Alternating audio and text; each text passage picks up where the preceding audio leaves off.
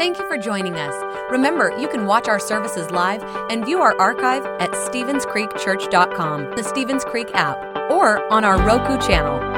And if our ministries have touched your life, we'd love to hear about it. Send us an email to mystory@StevensCreekChurch.com. We hope today's message encourages and inspires you. Enjoy the message. Good morning, Stevens Creek Church. Good to see you guys. Welcome to Grovetown. Welcome to South Campus. Yes. Welcome everybody in here. Man, you guys are excited about Sexy Sunday. Sexy Sunday. We got people clapping, talking about sex today. Some of you look more excited than you've ever looked in church, and some of you look more afraid, terrified than you've ever looked in church. And some of you, it's like a combination of both. It's like, I'm excited, but I'm scared. I'm excited, but what are they going to say? I know. I'm just excited. We're going to talk about it, though. We're going to say sex a lot. I just want to prepare you all. Yeah? Yes. And sex is a gift from God. God made it. Devil doesn't own it. Yes. Sex. I want, just right now. Let's just say it. Out loud, 3, 2, 1. For the first time in your life, I want to invite you to say sex out loud in church. It's very liberating. It is liberating. 3, 2, 1, sex. Wow, that felt good. You did it. That could be like the new Good amen. job. You know, it's just, but hey, God made it. There's freedom in it. We're going to talk about it today, but we're also going to talk about the ways that the world has misused this gift.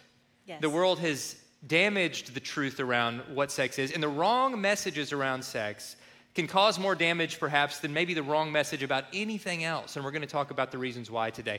But to just sort of, in a fun way, illustrate how the wrong messages about sex can be dangerous, we heard a story recently about a single, young, lovely Christian lady in her church, involved in the singles ministry in her church, and all the guys in her singles ministry were trying to get to know her a little bit, right?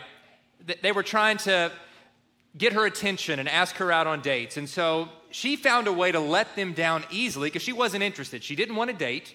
She wanted to not date in this season, but she didn't want to break these guys' hearts, right? I mean, they're her brothers in Christ. She doesn't want to crush them.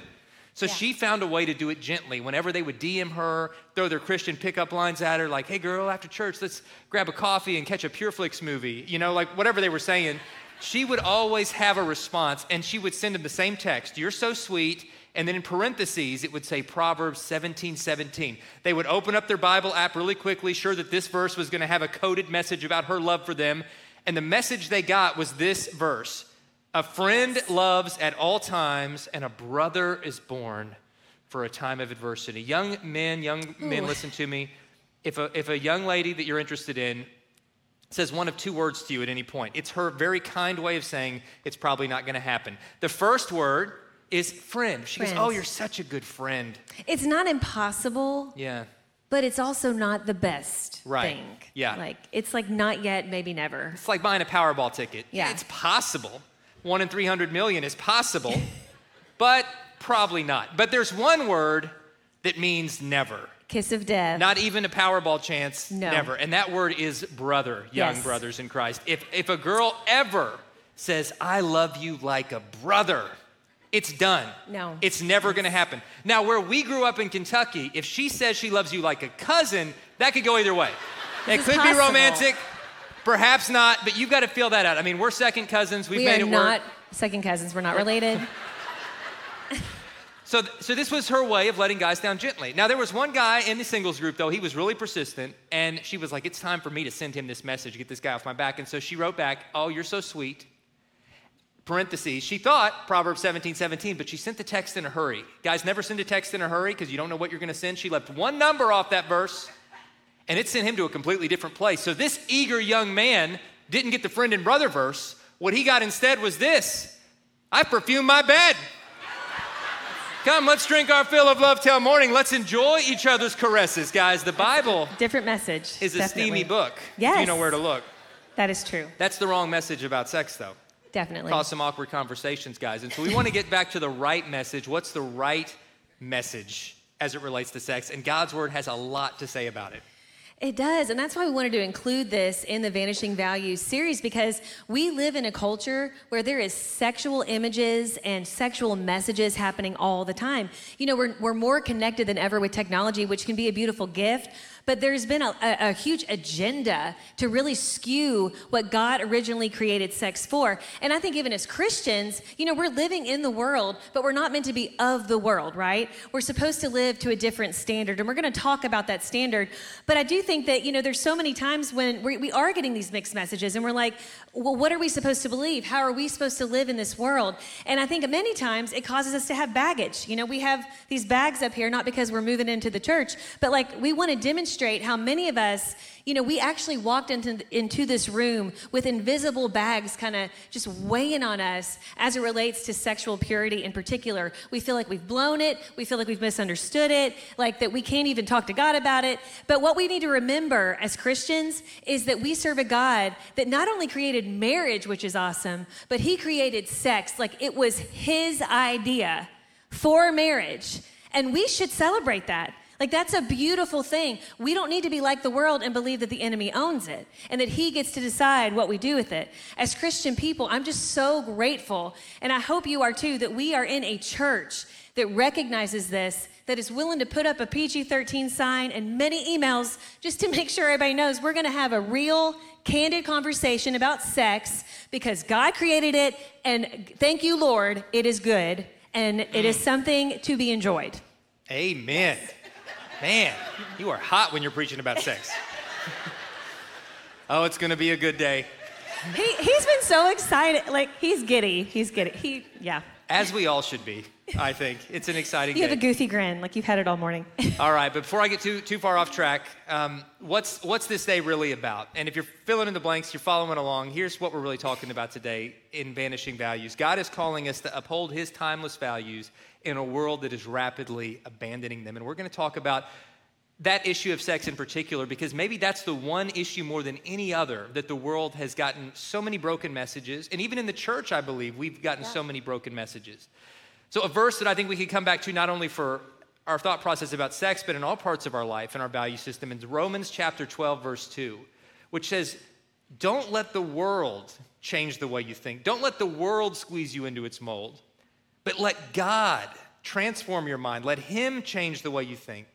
Because once you allow God to transform your mind, then you're going to know and be able to do God's perfect will for you, which is good and pleasing and perfect. If you want to know and do God's will, it starts in our mind. If you want to have a healthy sex life and a healthy mindset as it relates to sex, it starts in our mind. If you want to live with the peace that God wants for you, instead of carrying all this baggage around, it all starts in our mind. And so we're going to talk today about what that really looks like. And this is something Ashley and I talk about a lot. We're part of a ministry called Exo Marriage that's focused specifically on helping marriages. And so we talk a lot about issues related to intimacy a lot in that. We do. We have actually a podcast called the Naked Marriage Podcast, and we call it the Naked Marriage not only because naked is a fun word, but it's actually in the Word. Like it was in the Bible. It said God created Adam and Eve, the very first married couple, and it says that they were naked and unashamed. And yes, they were physically naked, which is a beautiful part of marriage, but they were also spiritually naked. It was just the two of them in the Lord, and they were emotionally naked. They didn't have any secrets. They were mentally naked. They were sharing everything with each other. And we know it didn't stay that way. The enemy came in the form of a serpent and made Adam and Eve doubt God and question God and act like God's holding back something from them. And so we know that we live in a fallen world because of it. But we believe that God wants us to reclaim the naked marriage that he originally designed for Adam and Eve. And so on the Naked Marriage Podcast, we go into much more depth than we can actually share with you today about issues like sex and about all things marriage, right? All things relationships. And we don't, we're not coming at you as a perfect couple who's gotten everything right. We're people, imperfect people like everybody else, but we serve a perfect God, and we really do believe that we can reclaim a lot of these things that have been lost in the culture, and we can have that beautiful naked marriage that God designed us to have. Yeah, and there's also a lot of importance in here for those who are single here today. Yeah. For young folks that haven't married yet, or maybe folks that are in a single of seasonness, or a season of singleness, right? Or you're maybe coming out of a divorce, you've been married and now you're not, or whatever your situation is. For every single one of us, God wants us to know what his plan for sex is in whatever season of life that you're in. And for those who aren't married, I think sometimes the question is, well, how much can I do before it's a sin? I think that's sort of like this question we sort of ask ourselves, like, where's the line? Where's the sin line? And God's word gives us a completely different way to approach that kind of thinking or that kind of question. He tells us really what our standards should be in Ephesians chapter 5, verse 3. And it says, but among you, that's us as followers of Christ, among you, there must not be even a hint of sexual immorality or any kind of impurity or greed, because these are improper for God's holy people. Now, those three sins coupled together might not seem to make a lot of sense. Sexual immorality, impurity, and greed. But all three of them are connected. Because sexual immorality, by very definition, is a form of impurity. It's stepping outside the lines of what God has for us. And greed is usually, or selfishness is another word for greed, is at the heart of every sexual sin. Because sex is designed by God for the covenant of marriage between one man and one woman for life. And within that covenant, it is a beautiful gift that should be enjoyed and awesome for a lifetime. Anywhere outside of that covenant of marriage that sex is used, it always causes pain. It always causes baggage. And so God's trying to protect us from that. And greed or selfishness is usually what leads us into sexual sin, because we want to do something that feels good in the moment, even at the expense of another person who might be wounded emotionally as the result, even by harming ourselves and even by harming God. And so if we'll take a step back and say, Lord, I want to commit this part of my life to you. Maybe a lot of other parts of my life I've already given you. I've given you my heart. I've given you my life. I've trusted you as my Savior, but I haven't yet given you my relationships. I haven't yet given you my thought life as it relates to sex. I haven't yet given you, my body as it relates to, what I'm doing with it that might be outside your will. And so today, we just want to come back to saying, Lord, we're making individually and collectively a commitment or a recommitment to doing sex your way. Because if we'll do it God's way, it's for our good. Everything God tells us to do is for our good.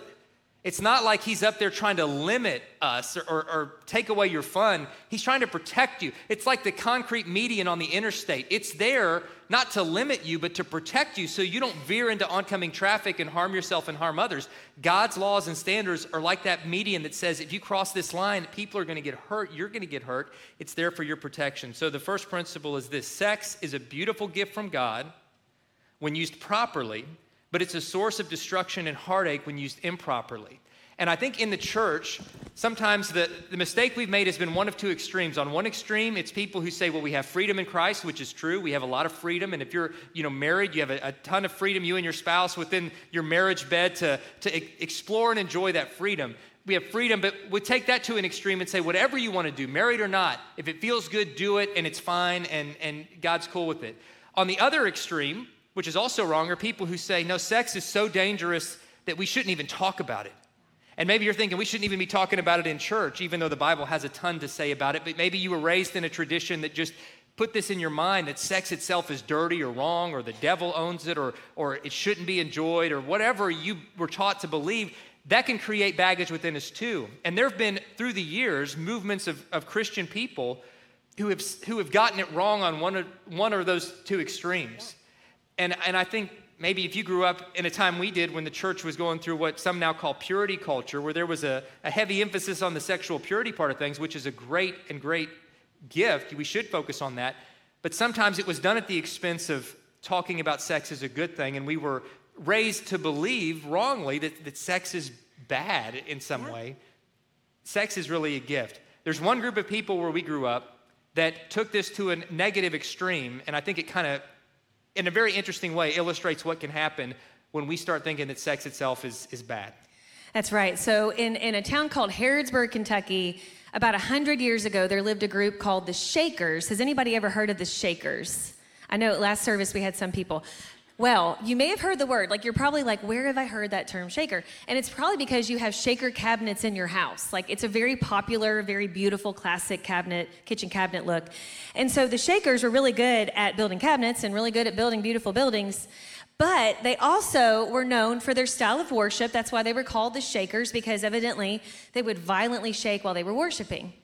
But one thing that's probably the most interesting thing about the Shakers is that the reason these people made kind of their own church and their own little community was because they believed that in order to fully serve God and in order to live a fully holy life, that they needed to abandon all romantic relationships, and that included marriage, and of course that included sex. And so when they would join this congregation and this community, which lives separately from the rest of culture, They abandoned their marriage. So like if a married couple came in, even with children, the men would go live with the other men, and including boys, and the women and girls would go live together in another house. They would all, live and work around each other, but not ever getting too close. But they even abandoned their family relationships. They were all just brothers in Christ and sisters in Christ, okay?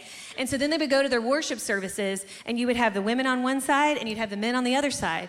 And, they lived a beautiful life serving the Lord, taking in orphans and doing lots of charitable work, which is wonderful. And their hearts, were in the right place as far as wanting to serve the Lord however they could. But they really misunderstood the role of marriage and sex. And because nobody was married, nobody was procreating, they eventually died out. And so there are no Shakers living today. And so their legacy lives on through empty buildings and empty chapels, because they didn't believe in marriage, which is actually in the Word. And as I've studied in my seminary classes, I had a professor that was telling me that even the Apostle Paul, during his time in some of his letters, I believe it was in Thessalonians, he actually addresses a group that was very similar to the Shakers, where they were like, you know what? I think we just need to abandon marriage, abandon sex, and just go off by ourselves away from the culture and just never engage with those people and just try to live a celibate life. And it wasn't working well. And Paul actually went up to them and said, hey, listen, there is a role of singleness that God calls some people to. It is beautiful if God has called you to a single celibate life, and that should be celebrated, because there are some people in this room where you've never had the desire to marry, and you want to fully just give your life to the Lord and work and live and just use your time in that way, and that is an awesome calling. And Paul talked about it, and the Apostle Paul lived that way, but he doesn't leave it there. But he says, but make no mistake, that God calls a lot of people to marriage. He gives you that longing and that feeling to want to connect with another person for life. And he said, and you don't need to abandon that, because that was mandated. That is something that God gave us, right? It is a beautiful relationship that God designed, and sex is part of that. Years ago I taught sixth grade, and they actually tasked me, because I was a science teacher, they tasked me with the task of teaching sixth graders about sex, in an age-appropriate way. And so I was talking to Dave about this. I was like, okay, how do I go about this? And we started talking, and I don't even think we came up with this, but somehow we were like, you know what? Let's give them the picture of this. If marriage is a fireplace, we all can imagine a fireplace, right? A fireplace is wonderful within a home. It warms the home when you have a fire going in there. It's pretty, you decorate it, it's awesome. We celebrate the fireplace, right? Well, imagine that marriage is the fireplace. And within that fireplace, that fire is sex, right? You want to keep sex being a beautiful part of marriage. You want to keep it a fire that is burning bright, right? It's not something you can leave without tending to it. It's something that has to be, something that you don't just ignore, but you want to keep that fire burning bright. But anytime a log that's on fire falls out of that fireplace, anytime that fire is set outside of that fireplace, it's going to cause destruction. It's going to burn everything in its path, and there's going to be pain involved, right? And so we want to keep sex as part of marriage, the fire within the fireplace that is burning bright, but we don't want to have it outside the fireplace, because that's just not what God designed it for. And I think that, we need to understand it that way, because I think as married people, when it comes to sexual purity, it's not, I think we associate sexual purity just with singleness and dating and just trying to figure that out before we're married. But when it comes to sexual purity within the marriage, it's that we don't bring other things, other people outside of our marriage into the marriage bed, and we make sure that it's just us focusing on our marriage and making sure that intimacy remains between the two of us. And when we do that, it is a holy act. It is something that actually is blessed by God. And so we can celebrate that. But we have to know that God set that really high standard of not having a hint of sexual immorality, because it is such an important and binding and holy act. In fact, sex is really that first step that really celebrates the covenant that a husband and wife have made. And it's not only physical, it's spiritual, it's emotional, it's mental, but it's that beautiful part of marriage that God created to be so special just for a married couple to experience. It's so good. And we want to just dive into a lot of what the Bible has to say about this, because sexual sin and confusion and brokenness is nothing new. I think sometimes we live under the illusion that we're living in the only time in history where people have misunderstood sex. But guys, this is as old as creation. And so in the Bible, which reads as relevant as ever as it relates to these issues, Paul is writing to the church in a town called Corinth that was in ancient Greece. And they were living in a society that was just very sexually broken on a level that we can't even begin to relate to now. In Corinth, prostitution was not only legal, it was celebrated. There were temples to the goddess Artemis and Aphrodite, where having sex with temple prostitutes was actually part of the worship experience. It's an interesting way to recruit people to church, but you would have male and female temple prostitutes. You would go in there. Part of your worship to these goddesses of love and sex was to engage in sex in this so-called church. There were almost no standards as it related to sex. There was no age of consent in ancient Greece. So pedophilia ran rampant and was an actual accepted and acceptable part of society. There was just sexual brokenness of all kinds all around. And then the church popped up and started trying to live Jesus' way. And this group of folks that had been raised in this pagan culture that had misunderstood and abused sex and all had all kinds of sexual baggage because of it, now they're trying to figure out, well, what does it look like to live as a Christian here? What does it look like to be a Christ follower in this kind of culture? Do we just keep doing what we were doing sexually, or do we not have sex at all? And Paul is writing to them, and he's trying to help them understand, and this letter is for us as well, to help us understand some of what God's standard is for sex. So if you have your Bible, you can go to 1 Corinthians chapter 6. We'll have these verses on the screen as well. I'm going to read two extended passages from the same chapter. Paul starts out by saying this in verse 9. Don't you realize that those who do wrong will not inherit the kingdom of God? So don't fool yourselves. Those who indulge in sexual sin or worship idols or commit adultery or are prostitutes or practice homosexuality or are thieves or greedy or are drunkards or abusive or cheats, none of them will inherit the kingdom of God. Now, some of you used to be like that because all of us have sinned. But then you were cleansed. You were made holy. You were made right with God by calling on the name of the Lord Jesus and by the Spirit of God.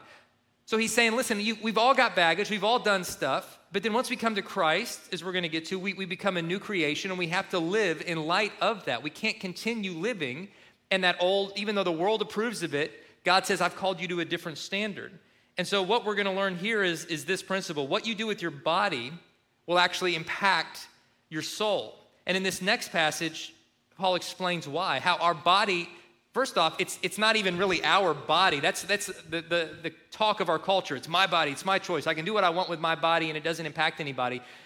And the Bible's telling us, actually, no, it's God. God gave you that body. It's His. It's on loan from Him. It's temporary. And what you do in it and with it will have massive consequences for good or for bad. That's right. So following along in 1 Corinthians 6, 15 through 20, it says this, don't you realize that your bodies are actually parts of Christ? Should a man take his body, which is part of Christ, and join it to a prostitute? Never. And don't you realize that if a man joins himself to a prostitute, he becomes one body with her? For the scriptures say the two are united into one. And he's talking about marriage and sex right there. But the person who is joined to the Lord is one spirit with him. Run from sexual sin. No other sin so clearly affects the body as this one does. For sexual immorality is a sin against your own body. Don't you realize that your body is the temple of the Holy Spirit who lives in you and was given to you by God?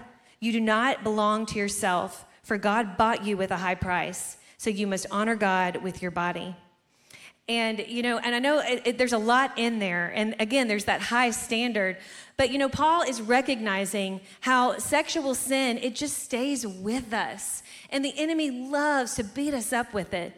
The enemy wants to convince us that we can't ever really be whole again, that we're damaged goods, that nobody would ever want to marry us or nobody would ever want to date us, and we're just going to have to settle. We're going to have to take abuse even. I mean, we have talked to couples where they believe those lies. And they, even as married couples, they'll think, well, I could never, ever tell my spouse what truly happened in my past because it's just so dark. And you know what? It's just my baggage that I'm supposed to carry along with me. It's kind of my cross to bear, so to speak. But that's not at all what Paul is saying here.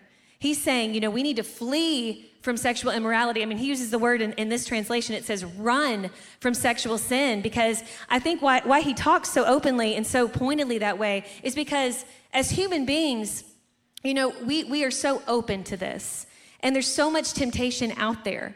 And I do think even more so today. I mean, yes, this was going on back then, but I think that we're on this, there can be continuous reels of this if you're looking for it, right? And so what God is calling us to is to not go and look for it, right? So what does it look like in dating? It looks like not putting yourself in a situation where you know you're gonna have sex with that person outside of marriage. Like, you don't put yourself in a room alone. You don't go to those places where you know you're gonna fall, because it doesn't say, you know what, tiptoe to the edge and just see if you can maybe stand there and balance it and not fall over. That is not what God asks us to do. No, it says run, like go the other way. I mean, I don't advise being with like the significant other, feeling temptation, and then just taking off running. I mean, that would be a little awkward. I mean, it would work, you know, but I'm saying, you know, don't put yourself in that situation. If you're having constant fantasies that are maybe drawing you to things like porn or to the wrong people, you got to go to the Lord and say, God, renew my mind every single day. Maybe it's multiple times a day. That doesn't mean that you're damaged goods. It means you're a human being living in a world where society is rampant with all kinds of mixed messages about sex. And God doesn't expect us to withstand the temptation on our own or to flee from the temptation on our own. It's always with Jesus' strength. You know, it says that in our weakness that he is strong. And I'm telling you, if sexual sin is maybe the issue that you walked in here with and you're like, man, I could tell some stories, but if I did, nobody would talk to me again, and I probably wouldn't be welcome in this church. I want to say you're welcome. I'm glad you're here. God is not surprised by whatever dark thought you had or what you did in your past. He's glad that you're here, and he sent his son to die on the cross just for you. Just for you. And it doesn't define your future. He has good plans for you.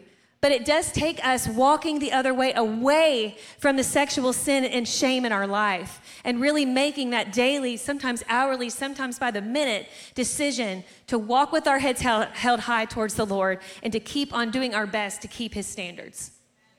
Man, that is so good. So here's what all that is saying. Sexual purity, it isn't just about what you do with your body. That's part of it, of course. It's also about what you do with your eyes and with your mind.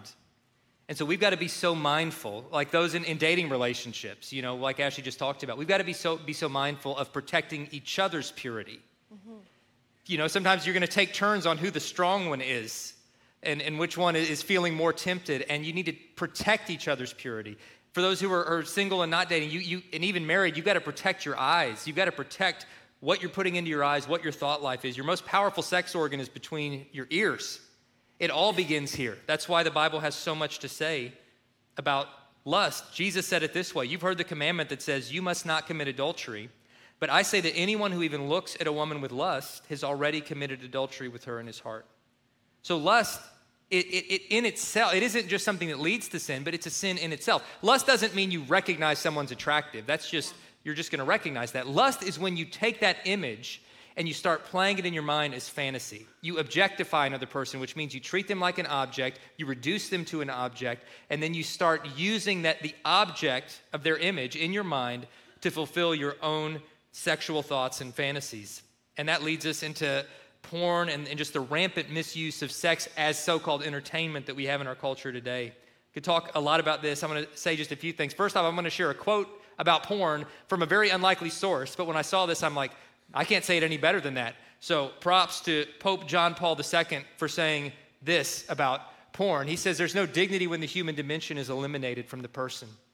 In short, the problem with pornography is not that it shows too much of the person, but that it shows too little.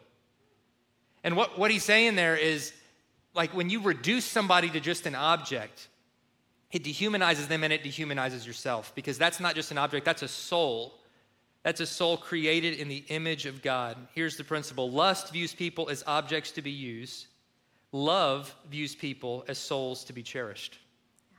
And if we're drawn to use other people, either for our entertainment or through impropriety in our relationships, then we need to take a big step back and say, that's God's daughter, that's God's son, that I'm misusing them for my pleasure, and that's going to harm me, harm them, and it hurts the heart of God. And it starts again with our eyes. So we need to say what Job said in the Old Testament. I made a covenant with my eyes, not to look lustfully at a young woman or to look lustfully at a man. You can lust, you know, everybody can lust. Yeah. And we've got to be so careful. And pornography is not a comfortable topic to talk about, but just in the work that we do, we see that this is the issue that is holding more people back, I believe, than any other issue in our culture right now, married and single alike. The statistics for people inside and outside the church, both, it's just unbelievable how we've turned to porn and justified pornography, and it is damaging us in so many ways. It is so damaging, so destructive. I could point to neuroscience. I could give you 1,000 Bible verses of what it does to your brain and what it does to sabotage your relationships. But I can also speak to it from personal experience. I had a real problem with porn as a teenager into young adulthood and even early into our marriage, which was one of the biggest things we had to overcome together. And it was messy and painful. And so I talk every chance I get about it, and it's not comfortable to talk about, but the church needs to be, again, the safest place on earth for us to talk about the redemptive work of God and how we need to be honest about our sin and bring it to the foot of the cross and find healing. And if this is something you're struggling with, Grovetown, South Campus, Dream Center, in this room, online, wherever you are, if you're tempted to look at the wrong things or go to the wrong places, you've got to get accountability. You've got to get help. There's a lot of help out there. There's software you can put on your phones and devices that not only block porn, but will link it to an accountability partner where you're giving a trusted friend or even your spouse access to looking at every bit of your search history. And we need that kind of accountability. Like, when I struggled with porn, it was like in the dark ages, really, before the internet even existed. And you had to go, like, looking for it. And I remember for me, it started, like, as a gateway drug. I would just look for any reason to lust. And I remember the first time I was intentional about lusting, it was at Walmart. And you might think there's literally nothing at Walmart that could cause lust. Yeah. But this was a small town in Kentucky, and you just had to get creative. And so there was a section of posters in this Walmart, and the posters, just had different stuff, but there was always at least one poster in the middle of all the posters you could slide through of a girl in a bikini. And like, I would go over there and be like, Mom, I'm gonna go walk around Walmart. I'm like 12 or 13. And she's like, okay. And I go, and I just start flipping through the posters. I'm like, Vanilla Ice, no. Boyz II Men, no. Milli Vanilli, no. Michael Jackson, no. Michael Jordan, no. There she is. Bikini girl. And I would just look around, real creepy, like no one's looking. I'd close it real fast if somebody walked by. And it just started planting this idea in my mind that I could look, and I'm like, this isn't hurting anybody. But I was objectifying, I was lusting. I didn't have words for it then, but I was starting this thought process that said, it's okay, it's just entertainment for me to gawk and to lust and to fantasize. And then that led into, finding, magazines at my friend's dad's house that we would look at, and on and on and on. And eventually, deep into a pit of sin where it was an addiction. And it was a messy process breaking free of that addiction, and I'm so thankful that I did. And I'm so thankful for the grace of an amazing wife that first year, second year in our marriage when this all came out, and for the grace of God. But again, we get messages every day in the work that we do of people where this is the struggle. And I just want to challenge you. You got to get honest about it. You got to get real about it. Embrace the healing and the freedom that God wants to bring you. But you got to admit first that it's a sin in a world that's saying it's not. Yeah. And you gotta get real. You gotta talk about these things. And I'm so thankful that we're part of a church that can have these conversations. But that one issue, maybe God brought you to church today or had you tune in online today for that one thing, because that's the thing that's holding you back in your faith, in your marriage, in every part of life. And when you will just let go of that, I'm telling you from experience, the freedom that you'll feel is amazing. Because God wants us to have freedom, you all. He does. He's a God of forgiveness. He's a God that makes us new creations. He doesn't want us having this baggage in our life. And that brings us to our next point, that sexual sin brings baggage, but Jesus brings freedom and forgiveness. And there's so many verses we could share with you about this, but we're going to talk about 1 John 1:9. It says, if we confess our sins, he is faithful and just and will forgive us our sins and purify us from all unrighteousness. And I don't know about you, but to me, that is the best news. You see, we have these bags up there to represent that baggage, specifically sexual baggage that I think so many of us carry. But we don't want to leave it here because, when it comes to our baggage, whether it's sexual baggage or not, and I don't even think all baggage is necessarily sin-related. I think that when it comes to sex, some of us have baggage of things that were done to us, where someone took advantage of us. And we feel like we have to go through our life ashamed and less than. And I just want to encourage you to get healing, that God is sick that happened to you. And he wants you to find healing and wholeness. And you can find healing and wholeness. It's a process, but you can. But he doesn't want you carrying around bags of shame, just feeling like that's your kind of lot in life, that you've got to carry that around. He wants you to have that freedom. I think some people in this room just have wrong perspectives about sex, maybe and how they were raised at home or church or otherwise, and they're carrying around baggage, just, feeling like they have to do this. They're never going to enjoy it. I think there's some people that think they blew it, and so because they were promiscuous in the past or did something wrong in the past, that God will never bless their marriage and their sex life within their marriage, and so they just got to carry this baggage and walk around half-hearted. I mean, imagine it this way. I want to show you physically, and I have this mic, so it's a little bit complicated, but I think so many of us, this is how it is. Like, there are people in this room, we can't physically see the bags you're carrying, but you literally walk into this church every Sunday, and you come and you're glad, you're glad you're here, you know you're supposed to be here, but you walk around with bags we can't see. You think this is how it has to be.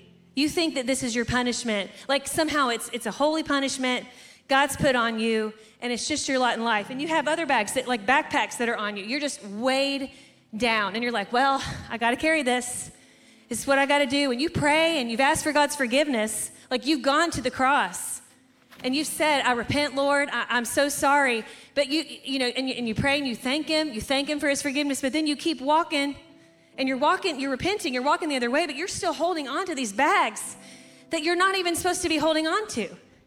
When we go to the cross, we not only pray, repent, and thank God for His forgiveness, but we lay it down. And we leave it there. We lay it all down. You bring it all. We're not supposed to be carrying around these things that God sent His very Son to die for. He took a beating. He hung on that cross. And what did He say at the end? It is finished. It's finished, you guys. It's done. You're not defined by these bags. I mean, you carried them for a time, but let Him carry them now. He died to carry that for you. He wants you to have freedom.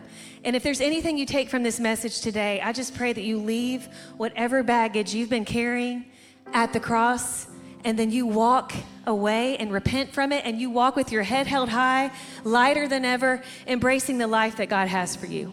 That's so good. One more verse. I'm going to let God have the last word on this subject, especially for those of you that are carrying heavy baggage, and you're like, is this true? Is this really for me? Well, this verse is for you. Therefore, anyone who belongs to Christ is a new creation. The old is gone, the new has come. And friends, that happens the moment you put your faith in Christ.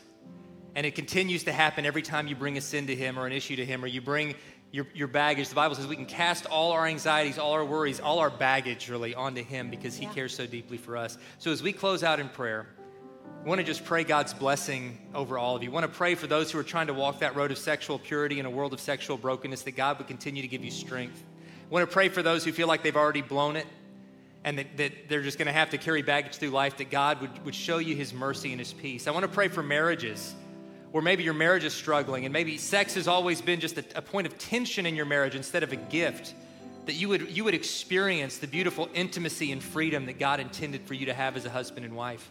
And we also want to pray for those here that have not yet made the biggest decision of all, the decision to give Christ your heart, your life, your soul, and to walk in the freedom that only He can bring the moment we become His son or His daughter through faith. So would you stand with me as we close out in prayer? Sweetie, would you pray for us? Absolutely. Lord, I thank you so much for all the people that took time to come here and in person and online and to all the campuses, Lord. I thank you for each and every person, Lord. I just pray, Lord, that the single people who walked in, that they learn something about the standard you have, and that they don't have to live a life where they feel like they cannot hold to your standard, that we're not meant to do it alone, but with your help, with Jesus, we can do it, Lord. That in our weakness, you are strong, Lord.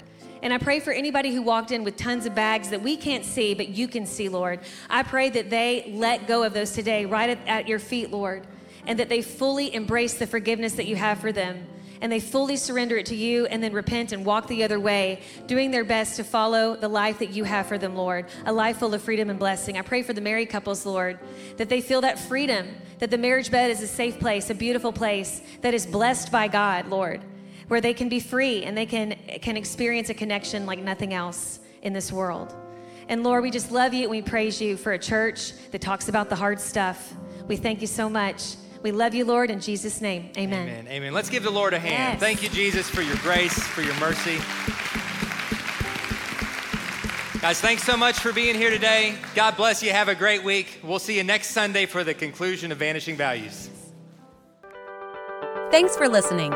If you would like to help support the ministries of Stevens Creek Church, please go to StevensCreekChurch.com and click the Give button. See you next time.